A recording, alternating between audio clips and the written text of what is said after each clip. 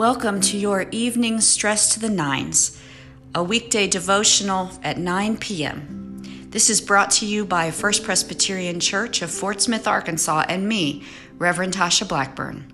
Welcome.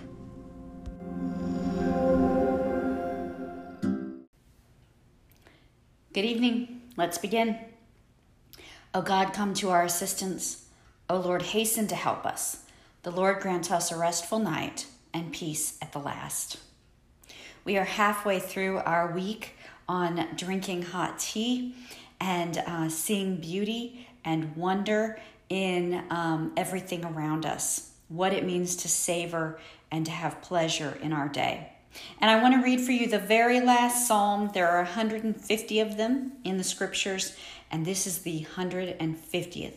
It's only a few verses long, and it is praise, praise, praise. It all ends in praise. Here we go. Praise the Lord. Praise God in his sanctuary. Praise him in his mighty firmament. Praise him for his mighty deeds. Praise him according to his surpassing greatness. Praise him with trumpet sound. Praise him with lute and harp. Praise him with tambourine and dance. Praise him with strings and pipe. Praise him with clanging cymbals. Praise him with loud clashing cymbals. Let everything that breathes praise the Lord. Praise the Lord. That's how the book of Psalms ends. All those songs end with praise. Let everything that breathes praise the Lord. So how do we even begin to get near that in our own lives? In our lives of anxieties and traffic jams and health concerns and lists we never get through, how do we praise the Lord with everything we have? Well, I want to think about that word at the very beginning of this short psalm, how it began, which was praise God in his sanctuary. All of us have been in a sanctuary before. Churches have them.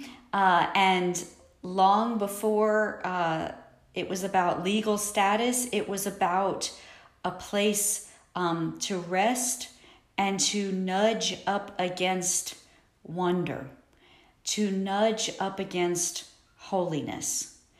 And you think about what it means to sit in a sanctuary. Before the pastor or the priest has said a single word, the sanctuary has already spoken.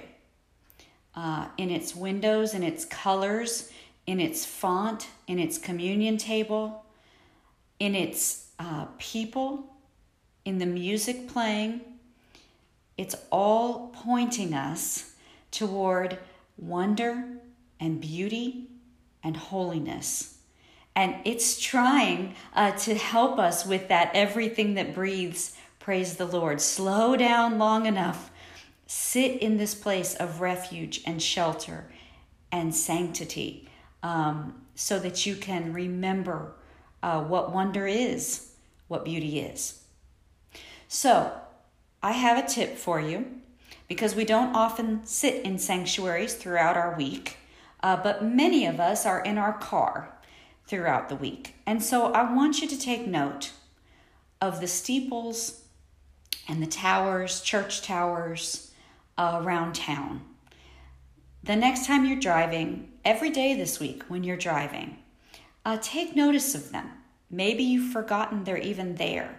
But the whole idea of a church steeple, of a church tower, is to do what that sanctuary is doing inside, but to do it outside, is to point to heaven while you're sitting in a traffic jam. It's to reorient your day and say, have you nudged up against wonder lately? Have you drawn close to beauty or holiness anytime recently? Notice those towers and those steeples in your next drive. They are pointing you toward taking that moment to reorient yourself to a place of holiness and a place of beauty and a place of wonder. Savor it. The next time you're at a stoplight and a sanctuary's steeple is nearby, let that be just a miniature moment of sanctuary for you. Let's pray. Lord, we want to return to you not just on Sundays, not just in our evening prayers, but throughout our day, throughout our week, throughout the moments of our lives. We want to return to you over and over and over again. And so help us to learn to take these small moments, these ordinary things, and use them as an opportunity to be close to you again. We pray for all those that we know of in our own lives who need your sanctuary this night, who need your refuge, who need shelter from you, respite from whatever they face. And we offer them to you in prayer now. Lord, hear our prayer.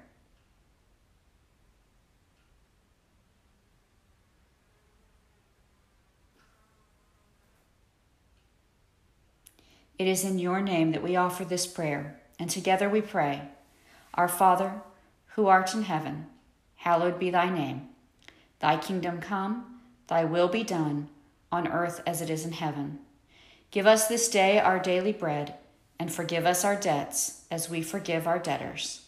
And lead us not into temptation, but deliver us from evil. For thine is the kingdom, and the power, and the glory forever. Amen. Phil has mentioned this in his morning devotion, but I will remind you, we are away next week, and so we will have devotions tomorrow night and Friday night, but then next week there will be no devotions until that next Monday upon our return. May the Lord bless you and may the Lord keep you. May the Lord's face shine upon you and give you his peace, now and forevermore. Amen.